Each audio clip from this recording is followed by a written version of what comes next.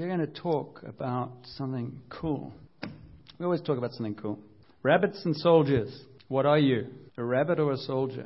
What I've been doing over these weeks, and if you're interested and you want to listen to anything that's been before, most of the sermons, whoever's giving them, are up online. JerichoRoadChurch.com, JerichoRoad/church.com. Because I'm doing a series on the armor of God, which is at the end of Ephesians, where Paul is sitting chained to a Roman soldier, and the Roman soldiers were not, bunnies.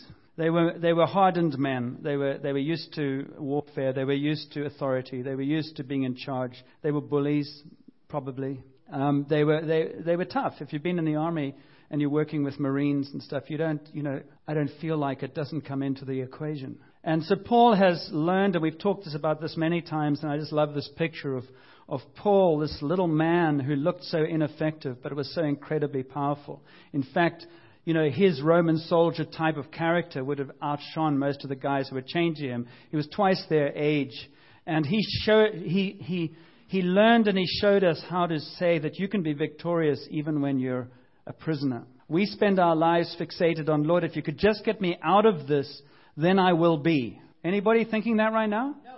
Good luck, because when you're out of this, you'll be in something else, and you will be. That's the mindset of a rabbit. Run away, hop away, get me out of here. And God, as somebody once said, He spent 20 years getting you in there, in the sense of it's in there that He's going to be able to work on you. And so there's this Roman. So Paul sits next to the Roman soldier, and if we were doing a skit here, he might say, "It must suck to be you." And the Roman soldier goes, "You're chained to me, and I've got the armor, and I can walk out of here." And he says, "Yeah, but I'm free. And you're still actually a prisoner to Rome, and you're all this. I'm actually willing to die. And I'm going to tell you about Jesus, the one who changed my life, and you can't run away, so it must suck to be you." And so he used the opportunity, because it says in the Bible, the whole Praetorian Guard began to follow Jesus, or a lot of them. And the very thing that was meant to actually suffocate Paul and intimidate him was the thing that God used. His house arrest in Rome for 2 years was used to actually implant the gospel in the capital and the center of one of the world's most powerful places. So don't underestimate what God can do.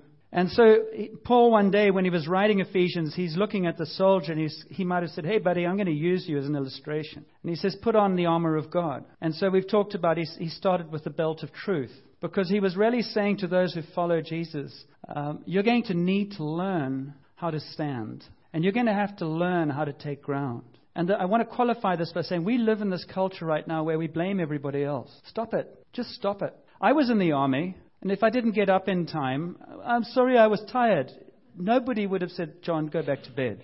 You're not allowed to blame others when you're in the army, because they actually hold you responsible. And so he said, put on the belt of truth. And the belt of truth was this relationship with Jesus. Jesus said, "I am truth." This teaching is often taught.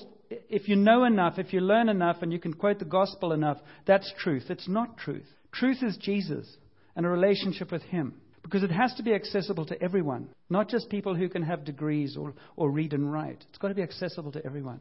And so Jesus is the truth, the belt of truth.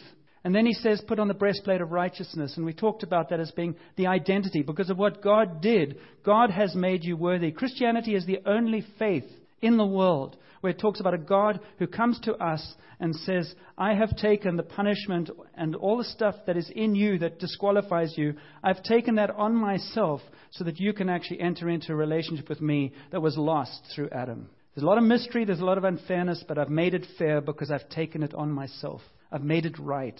So the truth is who Jesus is, what He did. The righteousness is the identity that He won for me. I am now a son of the living God, a daughter of the living God. And then he says, put on the boots of the gospel of peace, which is stand in peace, which means stand in security. Stand in the peace of knowing that God will never leave you, that you are divinely loved and He surrounds you, He embraces you. Most people's lives are full of fear and lack of peace because what happens if? And you go, well, what happens if God holds you like those hands and He can never let you go? Yeah, you'll have to learn to free fall a bit. But what happens if He is greater? So we're talking about this armor. It's interconnected through relationship. It's not this magic formula. And now the bad news. You see, the first three parts of the armor, the truth, put on the belt plate, that is Jesus. Put on the righteousness, that's what Jesus has done. Put on the boots of peace, that is peace that he gives you. Those are things that God gives you as you respond to his truth. And then he says, put on the helmet of salvation. And the rest of the armor is about how do we actually respond. The helmet of salvation is about our mindsets. I want to read you something because I don't often do this. This is from a guy called Dutch Sheets, which is a very strange name. But I found this would speak for me, and I'm sure it would speak to you. He's given an example, which I'm not going to give right now because I'm reading a fair stretch of this.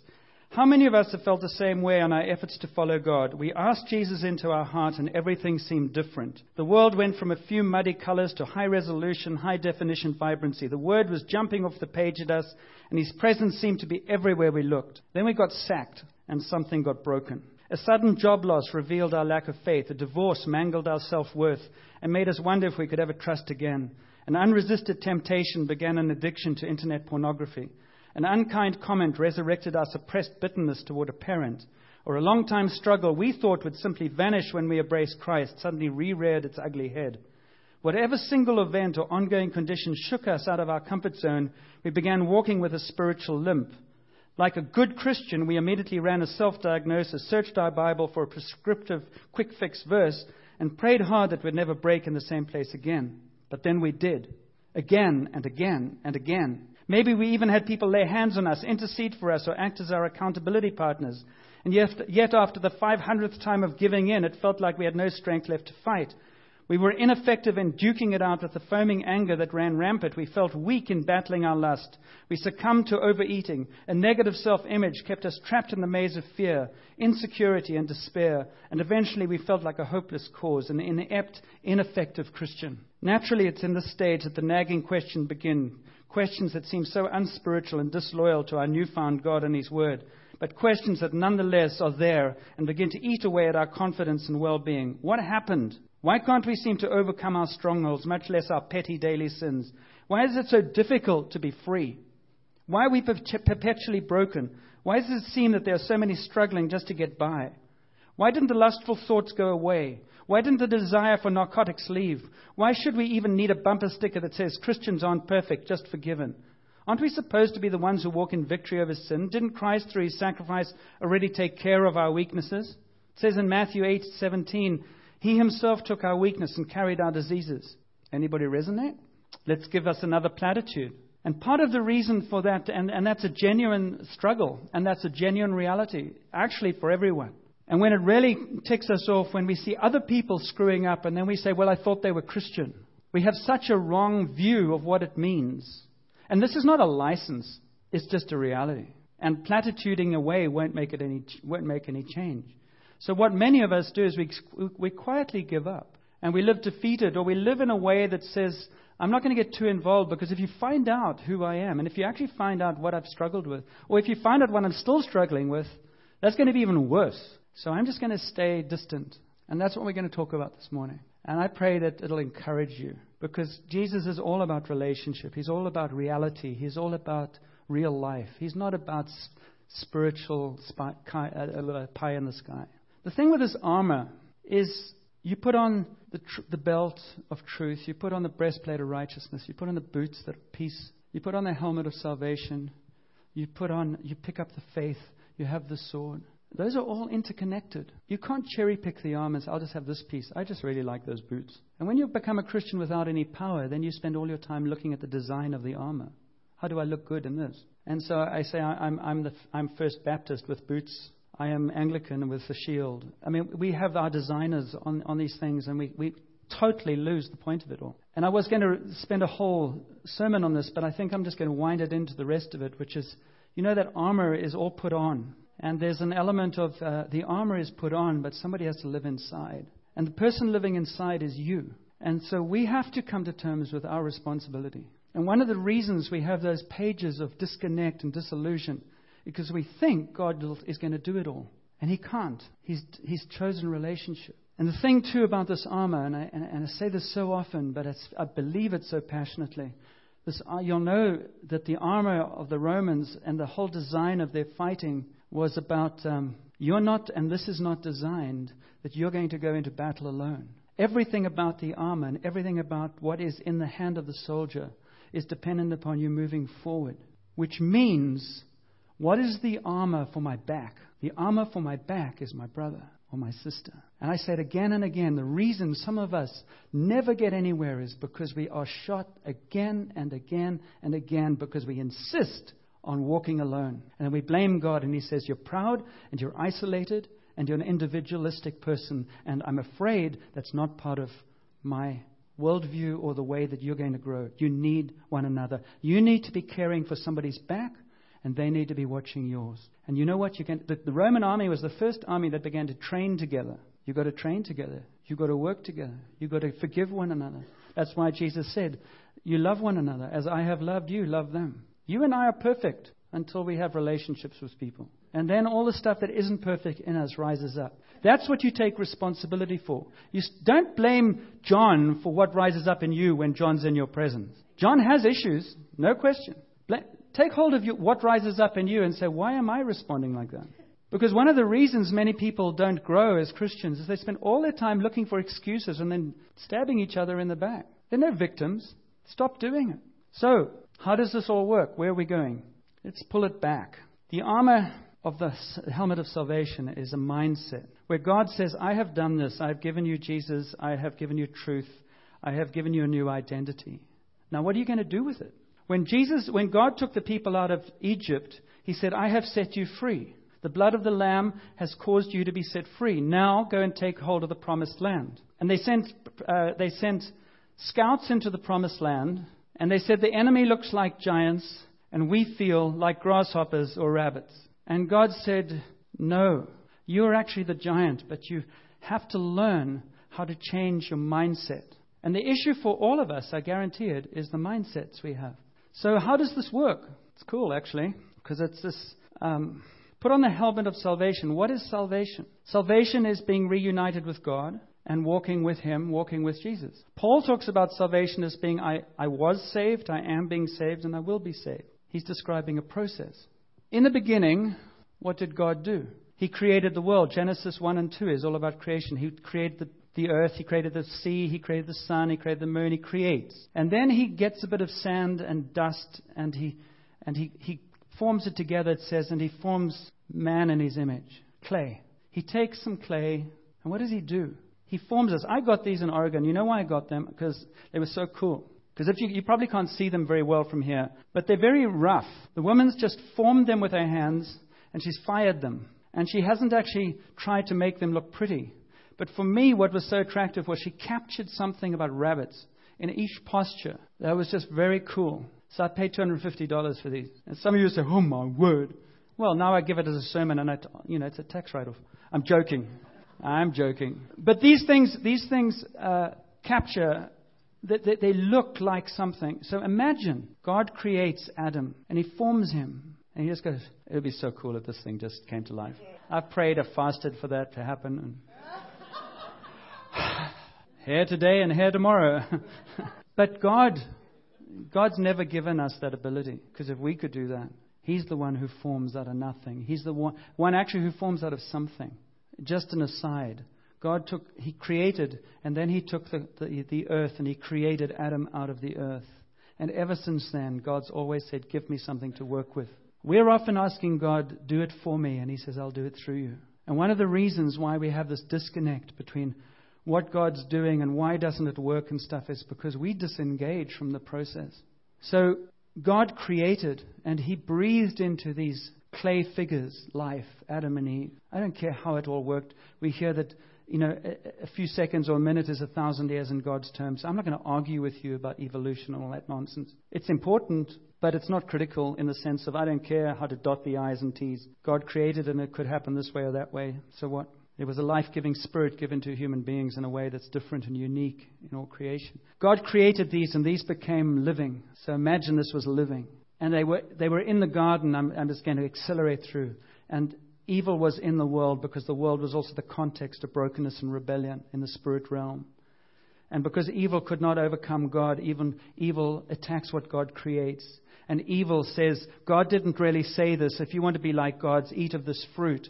And He created some doubt in them, and so they ate of the fruit in their innocence and their naivety, which is how many of us get into all kinds of things. It's not deliberate. It's just kind of curious, and it looked sweet. And it wasn't going to do anybody any harm. It's just an apple. What they hadn't factored in was what happened when you ate the apple and you had a conscience and you felt guilty. And then you had to walk in the garden with God who said, I'll kill you if you do it, because I cannot live with you. If I come into the presence of now a corrupted creation, you will die and you will be eternally separated from me, and you don't want hell like that. And so He had to say, if you do this, then I have to distance myself from you, because you've taken what I created in you and you've destroyed it to the point where I cannot be with you because for your own sake. And so if I could do this, those life-giving rabbits sort of became half fossilized again in the fall. And they no longer were the life that God had created. And so they limped half clay, half spirit into a broken world, which is what we have inherited. And when Jesus came, Jesus was the first one in whom the breath of God lived like in Adam. And He lived among us. And they said, there is something different. He says, it's the Spirit of God restored into human flesh. So Jesus went to the cross and said, I'm not just here to do a kind of, look what you'd missed out on. God just sent me to tell you just how far you've got, how far you've fallen. Must suck to be you. No, He didn't. He said, this is what I intended for you. But that was stolen and destroyed. But I have come because of my love to overcome what has stolen and destroyed you, so that we can be restored and reconciled. So when Jesus went to the cross and He rose again, what did He do? He breathed on the disciples and said, receive the Holy Spirit. Receive that which was lost, which could not even be given back to you. Why? How many of you wash your dishes? How many of you have dishwashers, apart from your husbands or your wives or your children? How many of you are going to go home and have lunch on dirty plates? Well, God doesn't like that. He doesn't feel dirty either. He cleans. So if you want to be filled with God, He's got to clean out the gunk that's been there before. And that's what He does on the cross. That's what He does with the blood of Jesus. All the sin, all the rebellion, all the things that have got in the way, God actually takes upon Himself. And so He says, I will clean you so that I can fill you. That's what grace means. So what does this have to do with soldiers? It's about changing mindsets. So when you come to Jesus and say, I am done with this clay life. I'm done with my lead feet. I'm done. There must be more to life than this. There must be more to life than just my efforts. There must be more to life than this longing for something that I keep trying to fulfill and I can't get anywhere. I was just reading the biography of Joy, whatever her name is, who married C.S. Lewis. She was an atheist, and she was a rampant atheist, part of the Communist Party in the early 1900s. And her husband, she was married to a guy who was a drunk and a womanizer, and everything was falling apart. She loved the creative side. She was very good in literary. And she thought one day her husband didn't come home, and she thought he was on a bridge and he was about to jump off because he had gone a little crazy. And she suddenly realized that everything she had wasn't enough. And she said she felt the presence of the Spirit of God in her. And she was an atheist, because God searches out the lost and He never gives up. And it was in that moment that she began to waken to maybe there's more. And then spent the next 3 or 4 years just researching it, doing it until she came. And that's how she started her relationship with C.S. Lewis, because he was writing apologetics about Christianity. You see, the greatest thing you can do is to actually start doing something about wherever you are, to help yourself grow or to answer questions. And so there's this thing of this hunger, this frustration, which should never leave us, actually. There should always be a desire for more. But there's this basic cry, there's got to be more. I don't want to live with regret. I don't want to live with shame. I don't want to live with always wishing if only. And so often we are disqualified from the future because we are locked into our past. So often we are disqualified from hoping for the future because we've just been let down so many times in the past, or we've screwed it up ourselves. And there's a basic humility that says, well, then give up and let God. And so these creatures come to Jesus and say, I want to follow you, as He calls them. And He begins to breathe into them new life. So now what happens? He says, when you come into new life, just as you come to the promised land, your inheritance is out there, and I go and get it. But I feel nervous. I feel afraid. I feel unworthy. I feel like a rabbit. He says, you're a soldier. But I feel like a rabbit. Are you wearing the belt of truth? What's the truth? I have taken hold of you. I have redeemed you. I have paid for your sin. I have placed a shield on, a breastplate on you that says, you are my much loved son and daughter. What's your problem? Well, I don't believe it. Well, then work on believing it. Because if you're going to change your mindset, how you think about God and you is very critical. And I don't want to hear. I wanted Dee to come up here actually and give another testimony, but I'm going to she wrote me this cool testimony, which I'm going to put in the trail notes. Is that okay, Dee? Or you can come up and say it now. You choose. Knew that was going to happen. But one of the biggest things, Dee, I'm going to boast about you here, because she said, I just had one thing to say. And she said, I went down to Bethel, and in capital letters at the end of 2.5 paragraphs, which I'll put in trail notes, she says, the Father loves me. And I said, well, if that's the one thing you have a testimony about, most people will kill for that. But how you think about God and how you believe God thinks about you is critical. He loves you. He absolutely adores you. But that doesn't change all the stuff that I just read at the beginning. Because from his side, that's where he's coming from. From this side, well, why isn't it easier? If he loves me, why does he let this happen?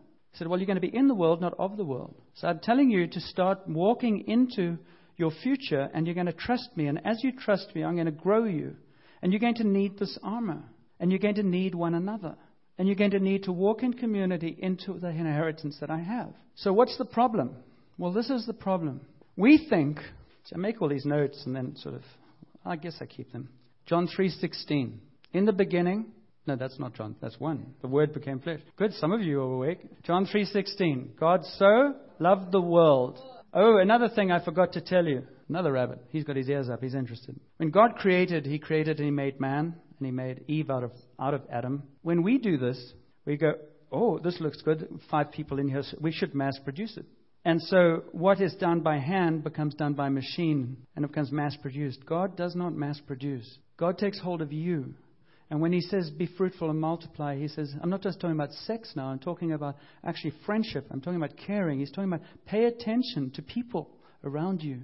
I'm not going to mass produce me anywhere, ever, because I love people. As much as I love you, I love the person next to you. I love the people that irritate you to death. And I love the people that bless you to life. And I just want you to understand that when you're seeing things that irritate you to death, they're half-baked. They're dealing with their stuff. So get over it. Takes time. That's why we need one another sometimes, just to vent. What happens? John 3:16. God so loved the world that He gave His only Son, that whoever believed in Him shall not perish, but have eternal life. So I gave my heart to Jesus. Now I have eternal life. Amen. That's where our problem is. You know why it's our problem? Because when I asked Jesus into my life, He took me out of Egypt. When I asked Jesus into my life, and I actually responded to His call on my life, and said, Jesus, yes, I want to know you. I thank you that you died on the cross for my sin. I thought that was then the end of it. Now I'm going to heaven. Yes, you are. Your spirit has been changed, and you've been born again, and you've become a new creation. The only problem is you're still on this earth, you're not in heaven, and you've got a soul. And your soul is your mind and your body. And your soul is the promised land that has to be inhabited. Your soul is the physical, tangible life that you live with other people. That's the part that doesn't change quickly.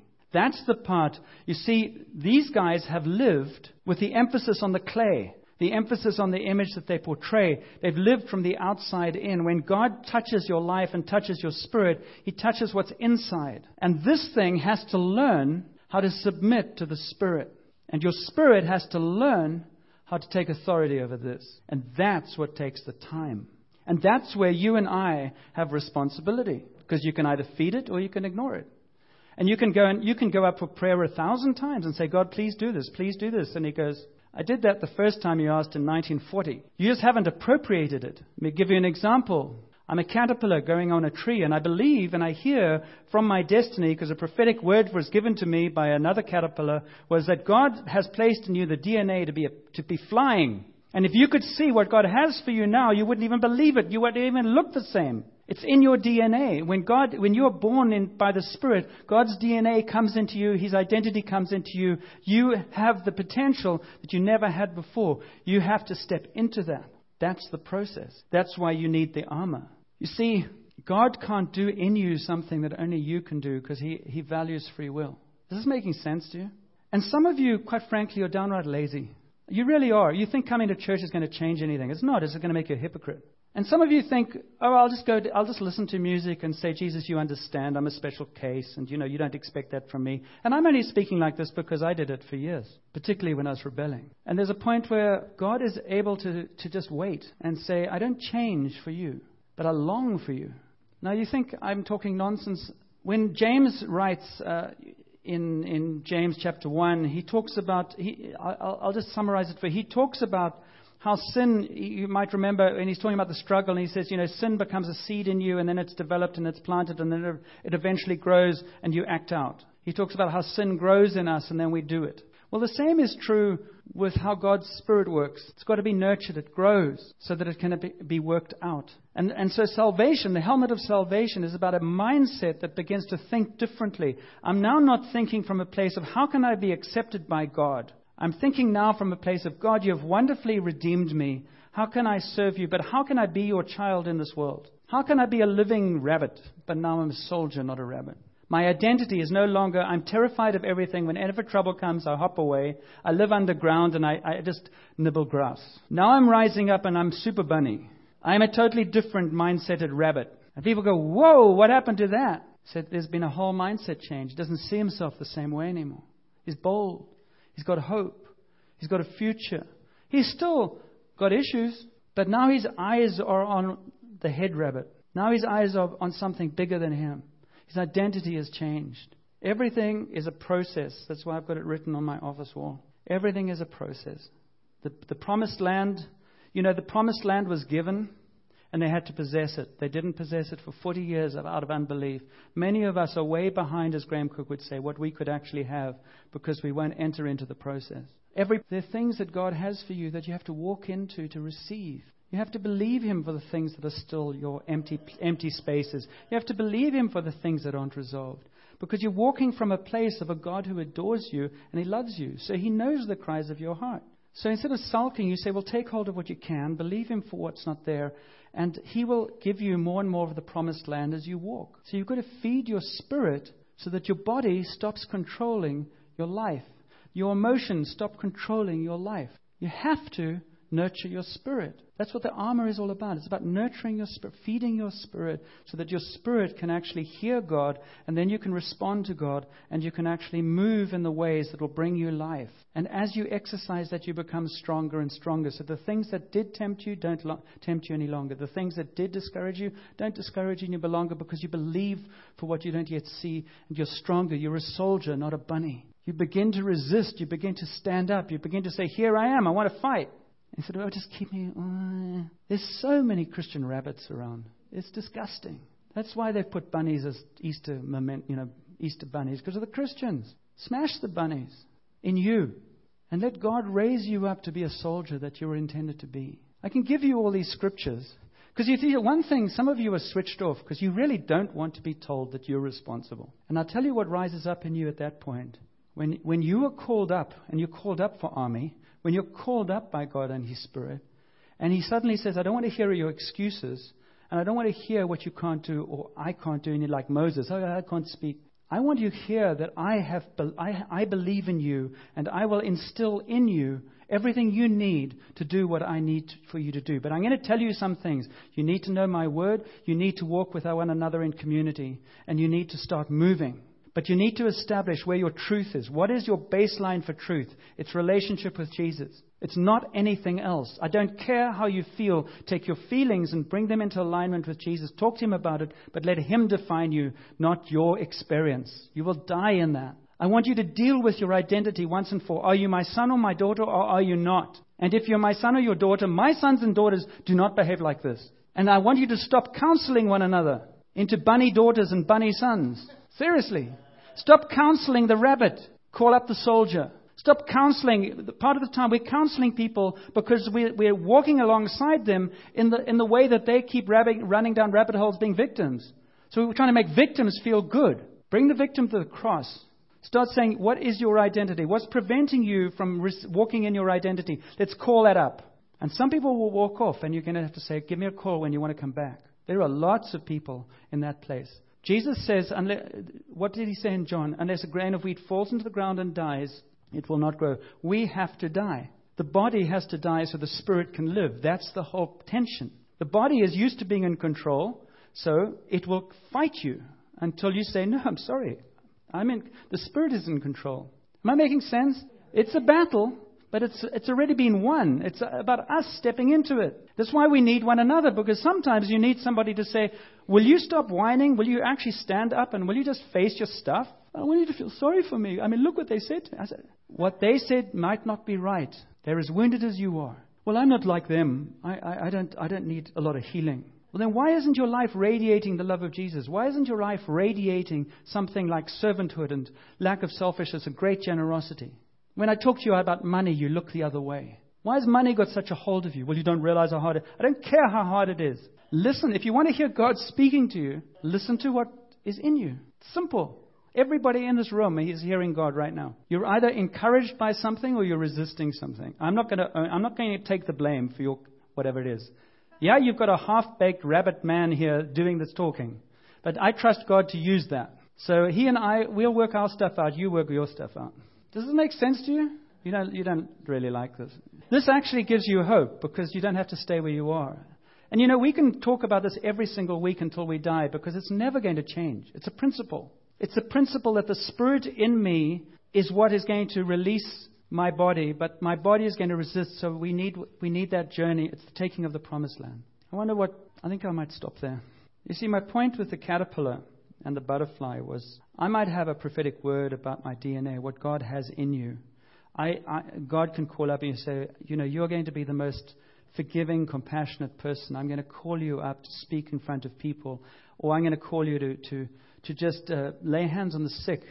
Whatever it's going to be, let's pretend I'm the caterpillar butterfly. The caterpillar can say, I have a prophetic word from God that I'm going to fly and I'm going to be transformed. Well, the caterpillar is not going to get very far if, in great faith and boldness, with a chorus playing from the treetops, he jumps off the branch as a caterpillar. He's going to be squashed on the ground. And you go, well, I thought God said. Yeah, God said he was going to do it. He didn't say you were going to do it by being stupid. And what does he teach the caterpillar? You're going to crawl up that branch and then you're going to die. You're going to become something in a cocoon, and out of that, you're going to be born into something else. The same process is true in our spiritual lives. That he takes us into places and cocoons us, if you will. Maybe that armor is like a cocoon, where he says, I'm going to cocoon you in this era of your life so we can birth something else. But it's got to be laid down. It's got to die. Because it's the only way. You see, the thing is, we're going to take Daryl's funeral. And I'm saying this incredibly respectfully and sensitively. I'm merely saying we are, but what are we going to boast about? The shell is dead, but the spirit is alive. This is just a shell. It's always just a shell. It's always just a shell. It never is going to last forever. It always ends up in an urn. Always. It's the spirit that brings life. The spirit that comes to life. The spirit that can't be killed. So why would you invest in something that's so temporary at the expense of something that's eternal? Why would you trust God? Why would you spend all your time and thousands of dollars trying to make this thing pretty all the time? And the Spirit is the one that's actually neglected. But that's the one that's going to live on. And so as God begins to grow in us, he begins to start calling our spirit up to life. And then it's the Spirit that causes us to be dissatisfied with the body. And that's why I say when things rise up in you and there's a resistance to even something I might be saying, it's probably your body saying, I don't want to hear that. But let your spirit say, no, we need to hear that. And then we're going to pray in about a minute, where we're basically asking God to feed our spirits, give us the strength inside to make the choices that will bring us to life. So we can walk in the inheritance, no longer slaves, but we are now free to take hold of the land that you've given us. All the disconnects that I read about right at the beginning are because we actually think that there's a way to have that happen without a process. Everything's a process. So we live as soldiers who say we are now free and we are anticipating a future and we're saying, God, I want to be part of it. Let's stand. Because of his great love for us, God is rich in mercy, made us alive with Christ, even when we were dead in transgressions.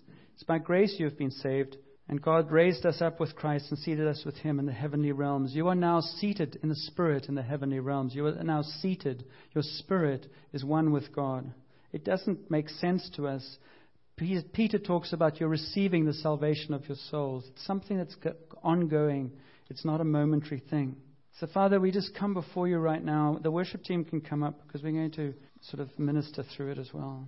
And we just bring you mindsets. We bring you our mindsets about how you feel about us, how you think about us, and how we think about you. Talk to him about that right now. Don't tune out. Because if you tune out, all you're doing is actually giving up an opportunity to make a to have Him make a difference. And He says to you that you are much loved. You are not just a clay pigeon or a clay bunny or a creation. You are much more than that. He breathes His Spirit on you and says, I want to remind you again that you are my son, you are my daughter. Where is your mindset with God this morning? Is it one of surviving, or is it one of anticipation? Is it one where you know that you are deeply loved? Is it one that is filled with blaming everybody else for your condition? Because right now is the time to stop that. It's time to stop saying it's anybody else's fault. It doesn't mean what they do is right. It just means I don't have to be trapped in it. And it's time to say, Father, I want you to work in me so that you can work through me. And I'm going to be gracious. It doesn't mean we don't challenge each other. It doesn't mean we keep quiet about things that shouldn't be done. It just means that we're going to do that in a way that brings life to ourselves and to others. And we can't do that in our own strength. That's why we need God's Spirit. That's why one of the fruits of God's Spirit is peace and joy and kindness and goodness. It's an evidence of His Spirit at work in our clay bodies. So ask Him to fill you. Whatever it is you lack, ask Him to fill you.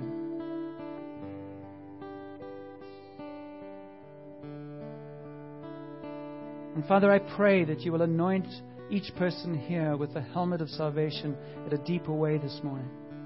That we will not be discouraged in the process. We have been made new by your Spirit. And we are being made new in this journey on earth together. So we're going to live in that tension with humility and with great expectation. And yes, our bodies get diseased and our bodies get broken and our spirits get broken. But God says, but I'm still able to do exceedingly more than you can ask or imagine.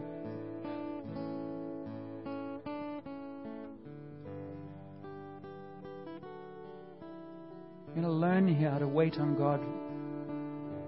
Do you know how to wait on God? Just to be still right now. Just to open your heart to Him. If you get easily distracted, the chances are He wants to teach you how to not be distracted, how to allow Him to touch your heart right now. It's right now. Holy Spirit, right now. Give Him something to work with.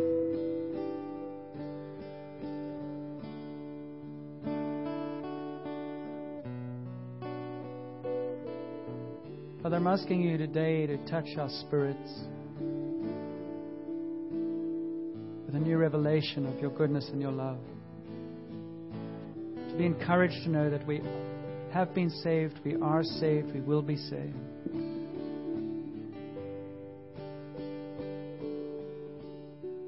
And your body might need healing. We've already had prayer for healing, but it might need healing.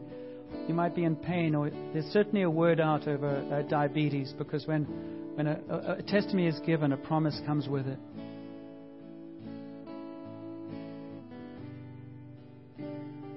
We're going to sing that song, which we're going to carry on singing in this church until, I don't know, until nobody is sick. Healing is here. And I'm going to just invite you, if you're saying to God, yes, I want to cease, I'm taking responsibility for my life, and I want to take hold of this word, and I want to go deeper in the promised land, or I need physical healing. I'm going to just encourage you, because I really believe that God is continually saying to us, we need to not just be spectators, but participants. That if you want, as we sing that, you just come up to the front here and stand here and sing it as a declaration to God that this is what I desire. And participate, because He longs to say yes. So Holy Spirit, I just speak blessing over this time. Will you minister to us in Jesus' name?